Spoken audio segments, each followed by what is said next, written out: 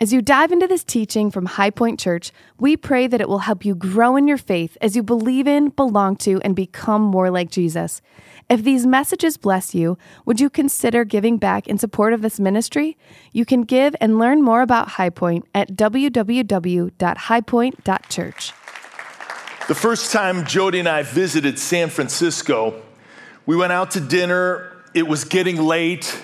We had taken a couple cable cars and a taxi and got ourselves to the restaurant. We decided, since we kind of had an appetizer and a main course and dessert, we're like, man, we got to walk home because, we got to work some of this off. We need the exercise. So we start walking back. And again, we're unfamiliar with the city. It's the first time that we've been there. We're heading to the hotel. And all of a sudden, we're walking. And the neighborhood, it just changes a bit, if you know what I mean. And I kid you not, out of nowhere, there was a bus that jumped up on the curb right in front of us. It stopped us in our tracks, and the door opened up, and there was an African-American older bus driver, and he just looked at both of us and he said, "Get in this bus right now." So you know what I did? I grabbed my wife's hand and I walked up those steps and we got in that bus. And it was all dark. There was nobody there. We sat in the first row. It was out of service. And then he just looked at me and he goes, "Do you know where you are?" And I said, "Yes, I'm in San Francisco." That wasn't the answer he was looking for. And he said, "No, do you know what neighborhood you're in?" And I go, "No, this is the first time we're here." And then with compassion in his eyes, he just looked at both of us and he said, "You can't be walking around in this neighborhood on this street at this time of day." And then he looked at us and he said, "Especially you two." And then he goes, hey, where's your hotel? And so we told him. And next thing I knew, he was driving us to the hotel. He pulled right up in front door service. Door opens up, we get off, and I'm embarrassed to say, we kind of thanked him, but I didn't thank him enough, and I'm reaching for my wallet and trying to give him something, and then he's gone, man. He vanishes in an instant. Jody and I, we're men and women of the Bible. We read Hebrews chapter 13, which says that angels will entertain you. You will entertain angels, and that you don't even know it.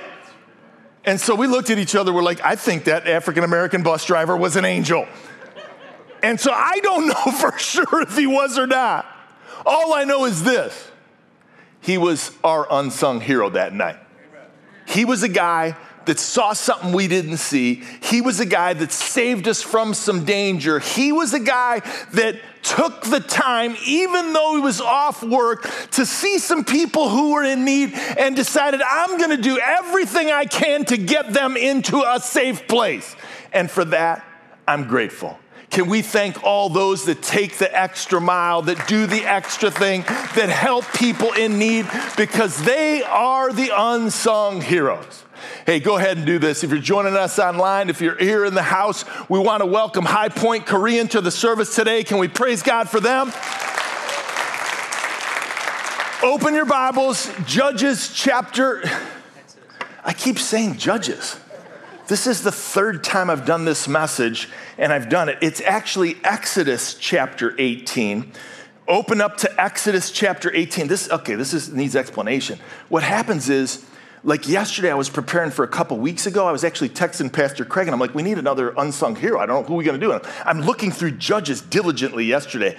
And so we're not in Judges, although we may be there in a couple weeks, but we are in Exodus. And I want to introduce you to an unsung hero. He's only mentioned 2 times in the Bible, here in Exodus 18 and in Exodus chapter 2. In Exodus chapter 2, it gives us his middle name or possibly his last name, which means a friend of God.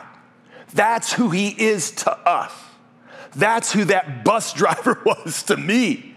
And so we want to take a look at this character, this unsung hero, and he's going to deposit some godly wisdom into us. His name is Jethro. Title of the message, you're going to love this. He's the savvy senior. That's who he is. And so he's Moses' father-in-law. And what we're going to do is we're going to get 5 transcending truths about wisdom. We're going to learn it from this guy. Take a look with me. I'm going to read through. We got a lot of text. So I'm going to start at verse 5. Follow along with me. Jethro, Moses' father-in-law, came with his sons and his wife to Moses in the wilderness where he was encamped at the mountain of God. So Jethro has got his daughter, who's Moses' wife, couple sons, and he brings them back. They were staying with him. Verse 6, when he sent word to Moses, I, your father-in-law, Jethro, are coming to you with your wife and 2 sons. There it is. And in verse 7, Moses went out to meet his father-in-law, and look what he did. He bowed down and kissed him, and they asked each other about their welfare, and they went into the tent. Go ahead and skip down for a moment to verse 10. Jethro said, blessed be the Lord who has delivered you out of the hand of Egyptians and out of the hand of Pharaoh, and has delivered the people from under the hand of the Egyptians. Now I know that the Lord is greater than all gods, because in this affair they dealt arrogantly with the people. So Moses tells his father-in-law about what God did. And then in verse 12, Jethro, Moses' father-in-law, brought a burnt offering and sacrifices to God, and Aaron came with the elders of Israel to eat bread. In verse 13, again, just skipping down, the next day Moses sat to judge the people, and the people stood around Moses from morning till evening. When Moses' father-in-law saw that he was doing for the people, he said, what is it that you're doing for all the people? Why do you sit alone and all the people stand around you morning till evening? And Moses said to his father-in-law, because the people come to me to inquire about God. And when they have a dispute, they come to me, and I decide between one person and another, and I make them know the statutes of God and his law. In verse 17, Moses said, father-in-law said, hey, what you're doing is not good. You and the people with you will certainly wear yourselves out, for this is too heavy. You're not able to do it alone. He says in verse 19, obey my voice. I'll give you advice, and God be with you. You shall represent the people before God and bring their cases to God, and you shall warn them about the statutes, the laws, and make them know the way in which they must walk and what must they do. Moreover, look for able men from all the people, men who fear God, who are trustworthy, who hate a bribe. Place such men over the people as chiefs of thousands, of hundreds, of fifties, and of tens, and let them judge the people at all times. Every great matter they shall bring to you, but any small matter they can decide for themselves. So it'll be easier for you, and they will bear the burden with you. If you do this, God will direct you, you'll be able to endure, and all the people will go to their place in peace. Father, thank you for your word. Thank you for this story. Lord, for those of us who have believed that the Bible is the word of God and we've studied it, we want to apply it to our lives, may you deepen our faith as a result. Father, in a crowd this size and with people joining us online, for those who may not have been convinced yet of the Bible's truth, may this message be used to help them take a step forward that, Lord, this is your word to us in a day and age where you still speak. And so we want to learn wisdom from you. If you agree with that prayer, simply say amen. First, what we're calling transcending truth, because these truths, they transcend time, they transcend space, they transcend age and workplace. Take a look with me. First truth is this, for the note takers: godly wisdom respects the older generation. That's what godly wisdom does. It has respect for the older generation, for the generation that is ahead of them. Now, we don't know exactly why he didn't go on the trip to see his father-in-law. Maybe it was spring break and he just said to his wife, Zipporah, he said, honey, take the kids, take the 2 sons, and you go spend it with them. Because as we read the text, he's got a lot going on. I mean, he is in charge of a lot of people. Over 3 million people are the people of God. And he's the one, as we can see, he's overseeing it all. And we don't know exactly why he didn't go. All we know is that when the family came back, now it doesn't say much about how he greeted the kids and his wife, which I'm sure he did, but what it does tell us is that he greeted his father-in-law. And so take a look at exactly what he did. It says Moses went out to meet his father-in-law. He bowed down, he kissed him, and he asked him, how's it going? I have two sons-in-law. I texted them this verse, Exodus 18:7. Or I should say, I'm going to text it again. And this is how we ought to treat the older generation. And so we ought to treat them with respect. And now in their culture, this is a sign of acknowledgement and a sign of honor. That was part of their culture as they bowed and he gave them a kiss on the cheek. But I wonder if you'd agree with me. In our culture, we have a tendency to not show respect to the older generation when they deserve it. Anybody with me? I mean, we do. Now, I already said we have High Point Korean joining us. We're so thankful. Can we praise the Lord for them? In their culture, I think they have a different aspect. I met one of the pastors and one of the leaders, one of the guys in our church now who was a pastor. He's like in his 80s, and there's a great respect in different cultures. But in our culture, we probably could show greater respect.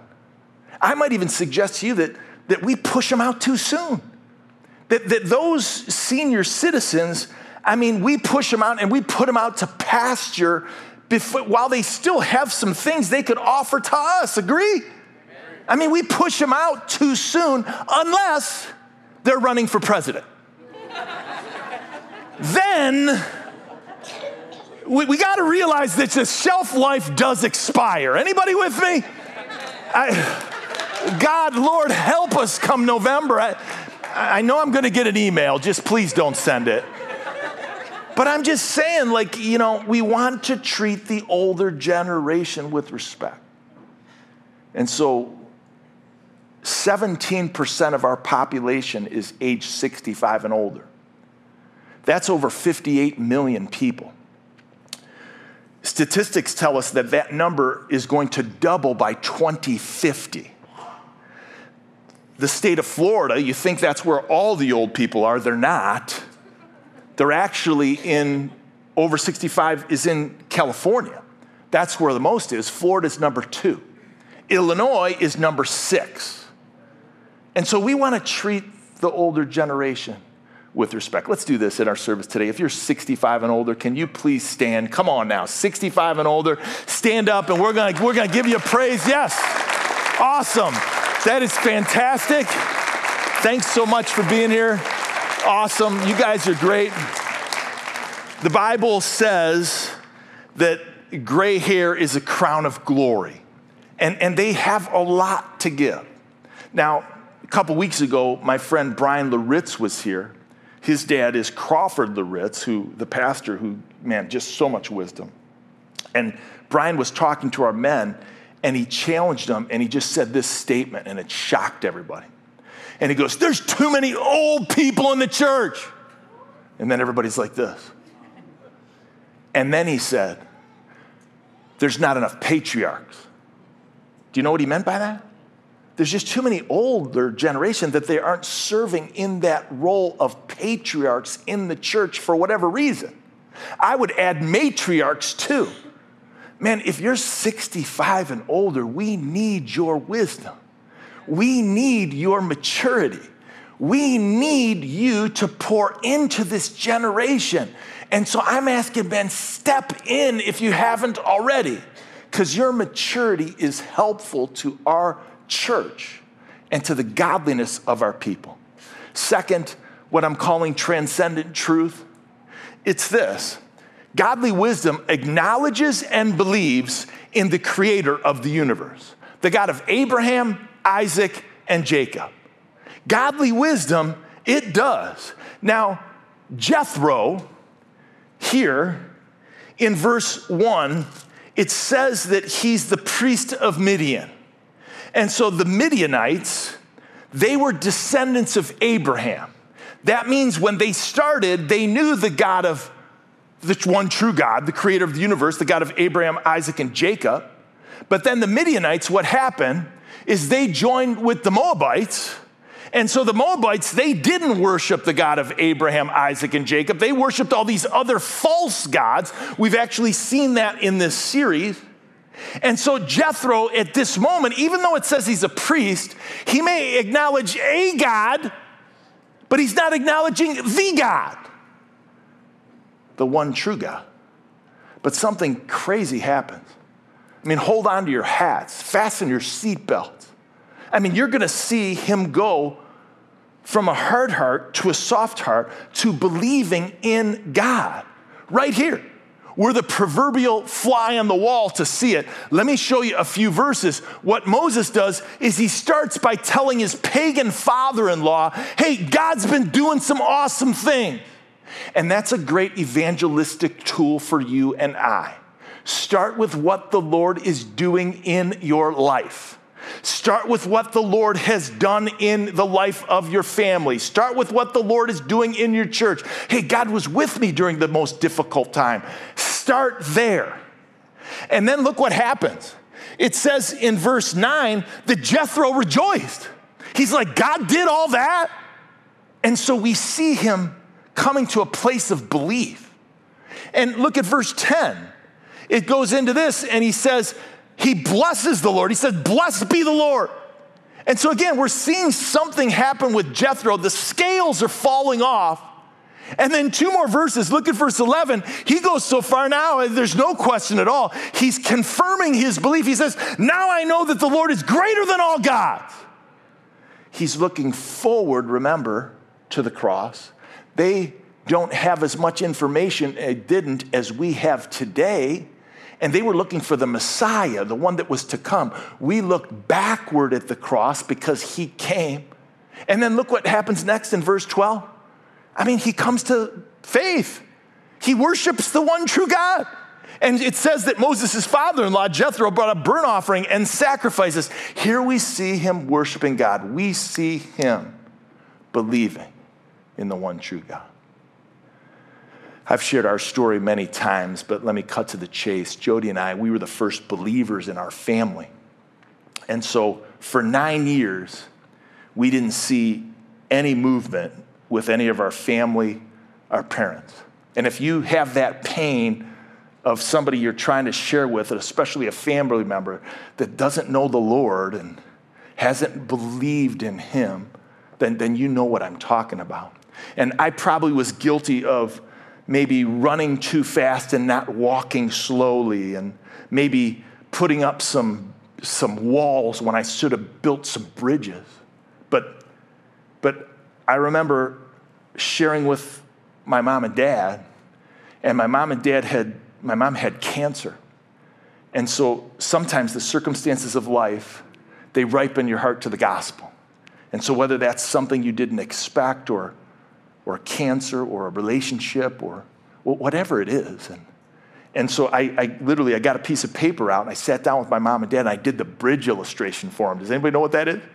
And so the bridge illustration is like you put you on one side. I put these two little stick figures, and I said, Mom and Dad, that's you. And then you put like this big chasm, and then you write sin. And then you put God over here, and you say, that's the Lord. And this is you. And look at that big chasm because of sin. And then I said, the problem is that we try to build bridges, and I would draw a little bridge in to get to the other side. But the Bible says that for it is by grace you've been saved, through faith, not a result of works. So there's no bridge that you can build, whether it's giving to the church, whether it's serving in the church. There's nothing you can do. Being a good person. And then I drew the cross. And I said, the cross, Jesus provides the bridge for us to get to God. And then I asked, and sometimes we're guilty if we want to do a little evangelism training right now. Sometimes we don't ask for the order. And I said to my mom and dad, I said, what would prevent you right now from believing that Jesus is your Savior? And they looked at each other, nothing. And so I was able to pray for them. And my mom and dad came to Christ in their 70s. Jody's mom, let's praise the Lord. Jody's mom, she came to Christ in her 60s. And she read the book Left Behind, that whole series. Jody's dad, Jody wrote him a letter. And she included the book More Than a Carpenter. Have you ever heard of that book? It's a great little tool. You could even use it today. And it speaks about Jesus. He's more than a carpenter. And that book was found when Jody's dad died unexpectedly. They found it in amongst his most treasured belongings. Said all that to say this. It's never too late. My parents were in their 70s. Jody's parents were in their 60s. I mean, it is never too late to share the gospel. People will respond. Nobody is too far from the grace of God. Amen? I mean, there's nothing that you have done that they will do. You're looking at that friend of yours, that family, you're like, they're never going to come. That's the person that God will bring. Godly wisdom. It shares the truth. Let's be a people. High Point Korean. Let's be a people. High Point Espanol. Let's be a people. High Point Russia. Let's be a people. High Point English service that speaks the truth. We've been entrusted with the gospel. It is the power of God. That's what we want to do. Godly wisdom, it acknowledges and believes in the creator of the universe. Third, transcendent truth. Godly wisdom does this, and this is my favorite one. It sees what other people don't see. And so there's just a perspective, whether you're looking at a relationship, whether you're looking into a business situation, whether you're looking into a family situation, whatever the situation, you just see things with a different lens. And there's an eternal focus. And so you see what others don't see when you're looking at the same situation. I love this story because it teaches me a lot. So next in the text, let's jump back in. Jethro becomes a follower of God, and then he's going to go back home, but he says to himself, hey, I think I'm going to stick around for another day or two and check on that son-in-law of mine. That's what he does. And so in the text, it says he stays an extra day. And what does he do? He wants to see what's Moses doing. I mean, I hear Moses is, he's got all these things. He's responsible for all these people. I understand. And he's got so much responsibility. There's over 3 million people. I just want to see what he's doing. So when I visit my son-in-law in Pennsylvania, I don't tell him, but I just stick around an extra day. Because I want to kind of see what's happening around here and what's the lay of the land. And I'm joking, but what does Moses do? He goes about his day. And he's seeing all these cases are being brought to him. I mean, he's what? He's the local court. He's the state court. He's the federal court. He's the court of appeals. He's the Supreme Court. Like everything is coming to him, man. He's got all this going on. And I love this. Look with me at the text. What does Moses' father-in-law say to him? He says, what you're doing is not good. Like this is not sustainable. Like you can't keep doing all those things. He's probably thinking to himself, no wonder you didn't come over on spring break and spend time with me and the kids. Hey, no wonder you missed another baseball game of your son. Hey, no wonder you didn't go to that parent-teacher conference for another year. He's like, well, you got, like you're just taxed to the max. What you're doing is not good. And then what he does is he drops on him a management structure for any organization. He drops a management structure for any court system, for any business, for any church. I mean, it's amazing. And catch this. It isn't in some leadership book. This is the Old Testament. We're in Exodus. I mean, these are where the leadership principles come from. All right here. Jethro, the father-in-law. I mean, it's amazing. So let's just start with the church. If Pastor Craig, who we're so thankful for Pastor Craig and his wife Camille, aren't we? We just love these guys. Sitting in the front row here because I make them. But in all seriousness, Craig, if Craig is leading every Bible study, if Craig is doing all the teaching, if Craig is training all the leaders, if Craig is doing every hospital visit, if Craig is doing every wedding, if Craig is wiping every nose, what you're doing is not good. I mean, that's true of all of our pastors and our directors and the fine people we have on staff. Like that's not good for you. That's not good for Camille. That's not good for your boys. That's not good for your family. That's not good for your daughter. Like what you are doing is not good. And maybe it's the same for you. That you have too much responsibility and everything is coming to you and you aren't delegating anything. Like, let me be the voice of reason. What you're doing is not good. Everything comes to you. Whether you're in education, whether you're in the business world, whether you're in an exempt organization, like you can't take it all. Let me give you quickly what I'm calling 11 signs of burnout. These aren't from me. I got these from a book that I read a few years ago, and it's by Carey Nieuwhof. And so it's a warning to each of us that these are the signs that you may be heading for burnout. First one is this. We're going to go through these quickly. Your passion fades.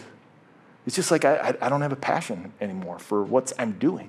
I used to. Second thing is this. You no longer feel the highs and lows. Like you just don't. It's just like, this great thing happens. I'm not excited. This other thing, this disappointment, I'm just mediocre. Number 3, we're talking about burnout. That little things make you disproportionately emotional. Like you're just emotionally, it's just like, it's like a little thing just, and either you're crying too much or you're too angry. I mean, you're disproportionately emotional for the little things that are happening. The fourth thing is this. Everybody drains you.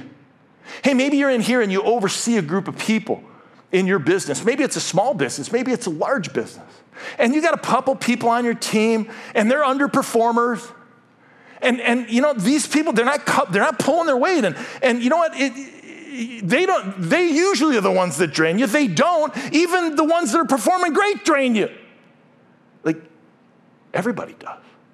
And how about this? Number 5, you're becoming cynical about your job, about your career, about the people you work with. And number 6, nothing satisfies you. Like you've lost it. And number 7, helpful list. Number 7, you can't think straight. I mean, I've been in that place where there's so much coming at once and it's just like, I just got to get away. I can't think. And number 8, your productivity, it's just dropping and you used to be able to do so much and you can't understand why. Number 9, you're self-medicating. And so you start taking some things or doing some things that you wouldn't normally do. And you fool yourself into thinking, well, you know what, I deserve this. And number 10, you don't laugh. I mean, you've lost your sense of humor. And number 11, sleep and time off, they no longer fuel you. Like you take a vacation, you take some extended time, and you come back, and it doesn't do what it's supposed to do.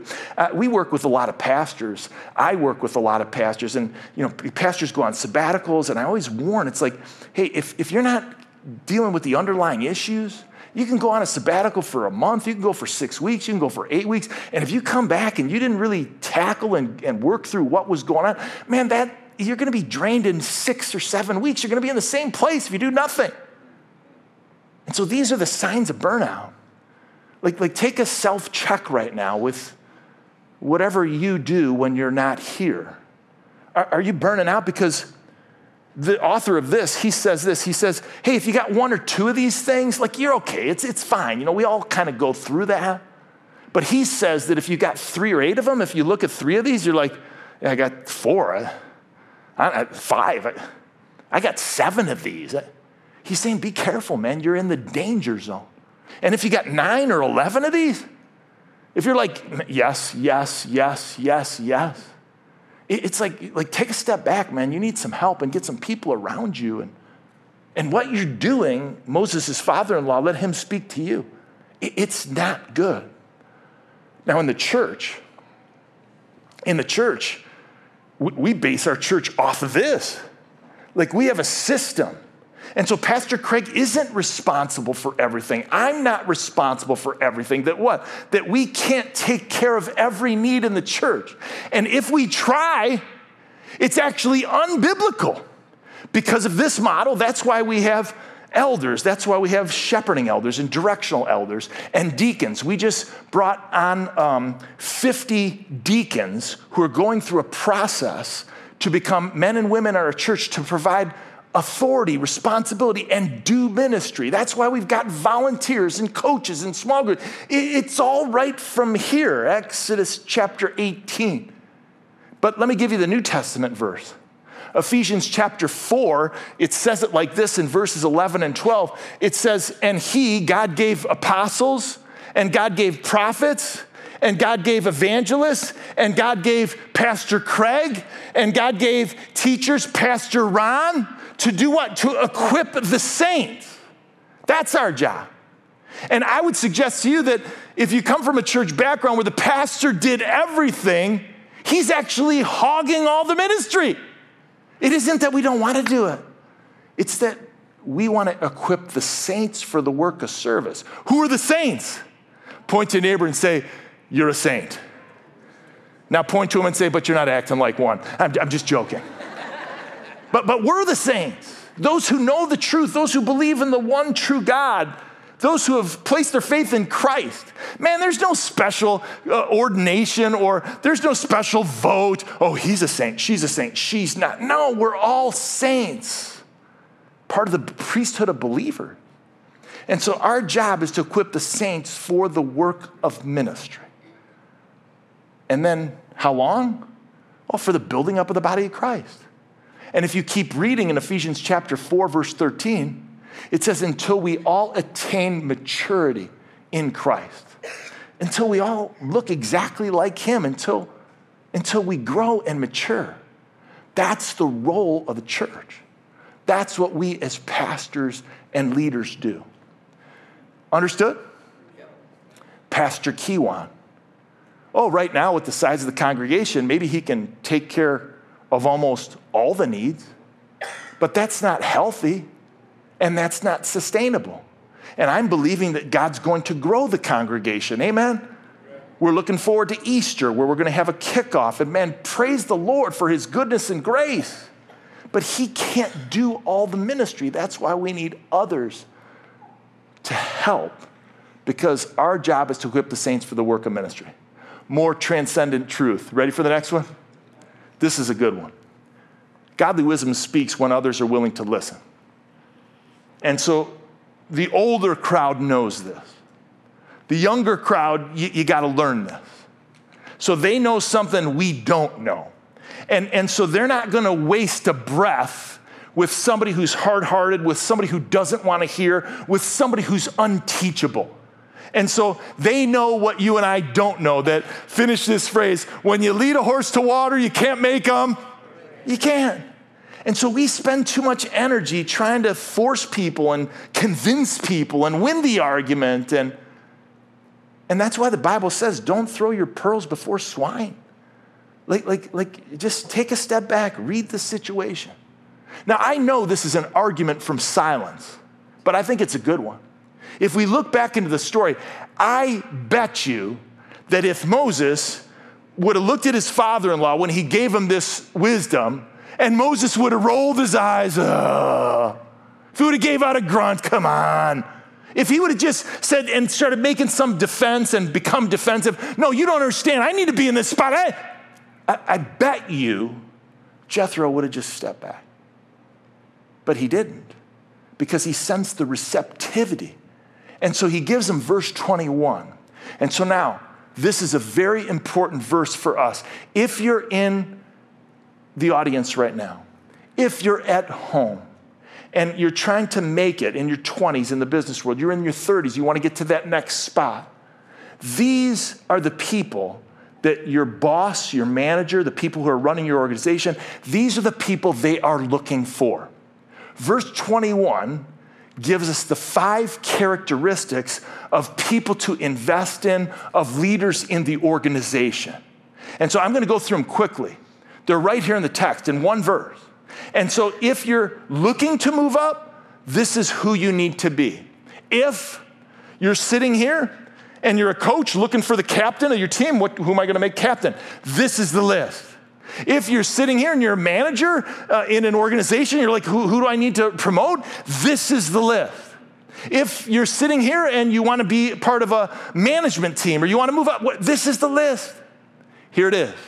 First thing, Go ahead, verse 21. It says, moreover, look for able men from all the people. So people we're looking for are capable and able to perform the desired task. That's who we're looking for. People who have the capacity to do it, people who want to do it, people who can do it. We look for people who are capable and able.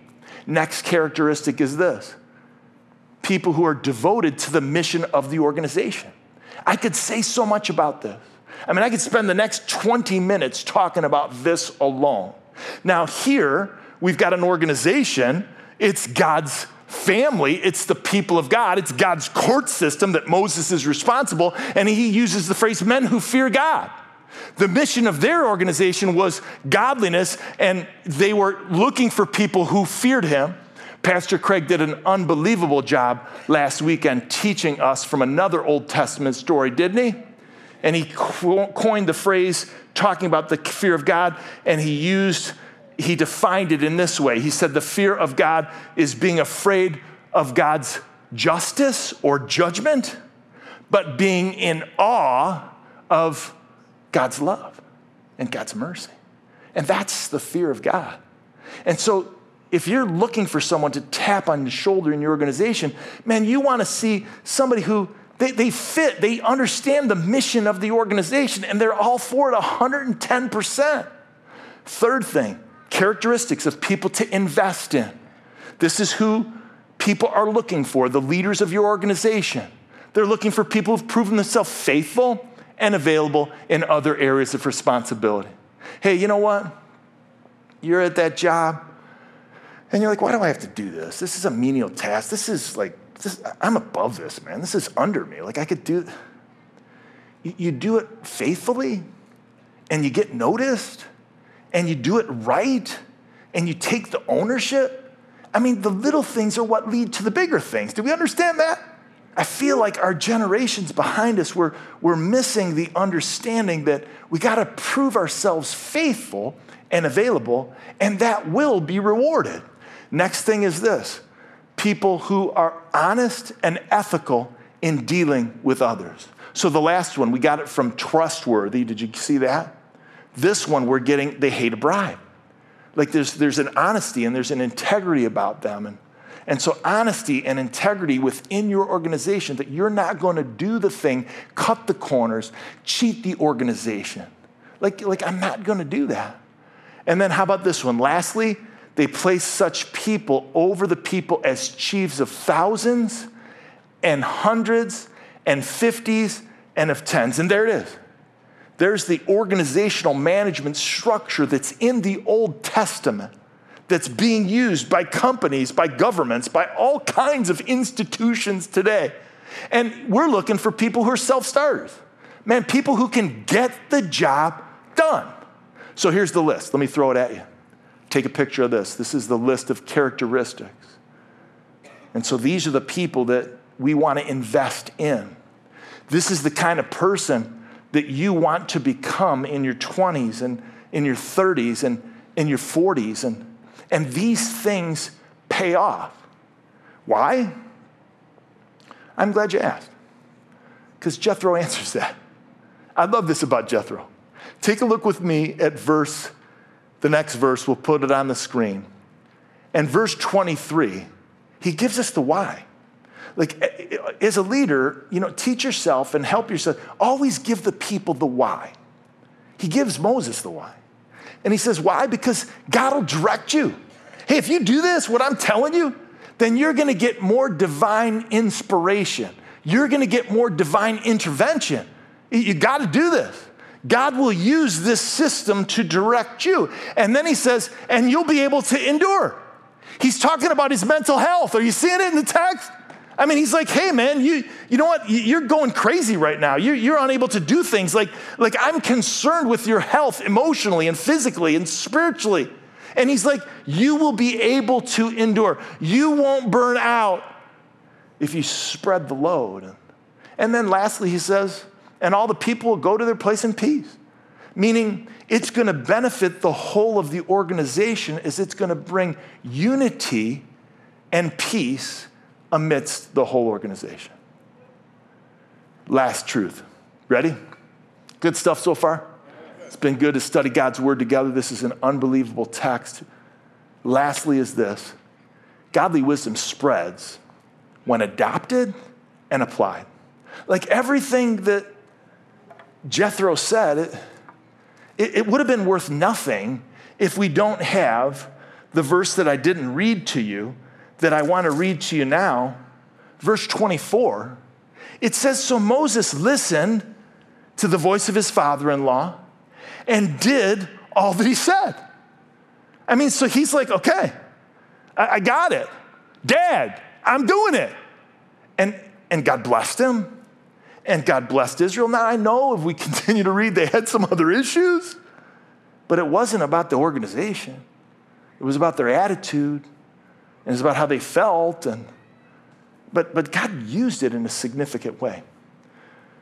So what's the moral of the story? Let me summarize it with this. There's much that we could say, and there's much wisdom here. The moral of the story is, obey your father-in-law. I say that to my son-in-law, and I say, I'm joking, but there's a lot of wisdom here. And I remember, tell you a quick story as we close. I remember when, I'll invite the worship team up. I remember when Jody's dad, we just loved Joe Shoop, Mr. Shoop. I called him Mr. Shoop. I wasn't on a first name basis with him. My sons-in-laws are on a first name basis with me. I don't really like it. Just going to go on record. I hope that one in Pennsylvania is watching. I'm Mr. Zappia. That's who I am. I'm Sir. You could call me Pastor, but don't call me by my first name. And so, but I never would say that to my father-in-law. And so it's Thanksgiving dinner. We finish dinner, and he's uncharacteristically in the kitchen. He's doing the dishes. And so, this is a farmhouse. He's a farmer. Jody's they didn't have a dishwasher. And so I never saw Mr. Shoop do this. And picture, who knows who Paul Newman is? That's Jody's dad. I mean, he's a stud. And so I go in there, and I'm just like, I'm like, Mr. Shoop, because I'm respectful to my elders. I said, Mr. Shoop, can I help you? And he goes, oh, no. He goes, I don't want any help. And I go, well, I've never seen you do the dishes. And then he does one of these. He kind of goes like this. He goes, I want to tell you something. And so I get up close, and he whispers in my ear, and he goes, this is what you call the theory of the immediate showing. And I'm like, what's the theory of the immediate showing?